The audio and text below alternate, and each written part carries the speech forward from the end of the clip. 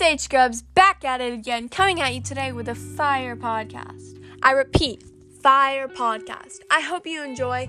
I hope you share it with your friends and family and pets and whoever else you can and want to. So let's get into it, and I hope you enjoy. You're listening to H Gubs Fire Podcasts. What's the topic today? Oh shoot, I forget. Middle East books. Oh yeah, Middle East books. Alright, the Middle East book that I read was called Tasting the Sky. I think the book was written with great detail and imagery, and I also thought it was really interesting to read about how Ibtisam went through all these stressful times in her life. In the beginning, I thought the book was actually really interesting, and it kind of left me hanging, so I definitely wanted to read more about it, and I think that's always a great thing about a book to have.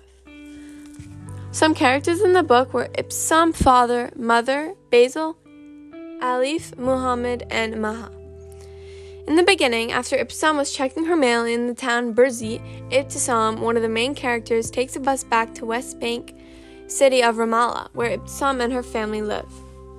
While taking the bus, soldiers stop the bus and detain the passengers for many hours in a small town called Sirda. While she is waiting, detained on the bus, she thinks about the letters she wrote. Some geography in the book were Jordan, Sirda, Egypt, and other Arab countries. One exciting moment that kind of started the book off is when Ibtisam's father got a job. This novel goes over many things that can connect to historical and current events.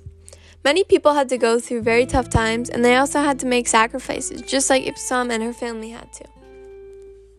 I think that this book carries a lot of emotion with it, and that it can show the reader how Ibtisam was dealing with everything and what was actually happening, not just to Ibtisam and her family, but to other families as well.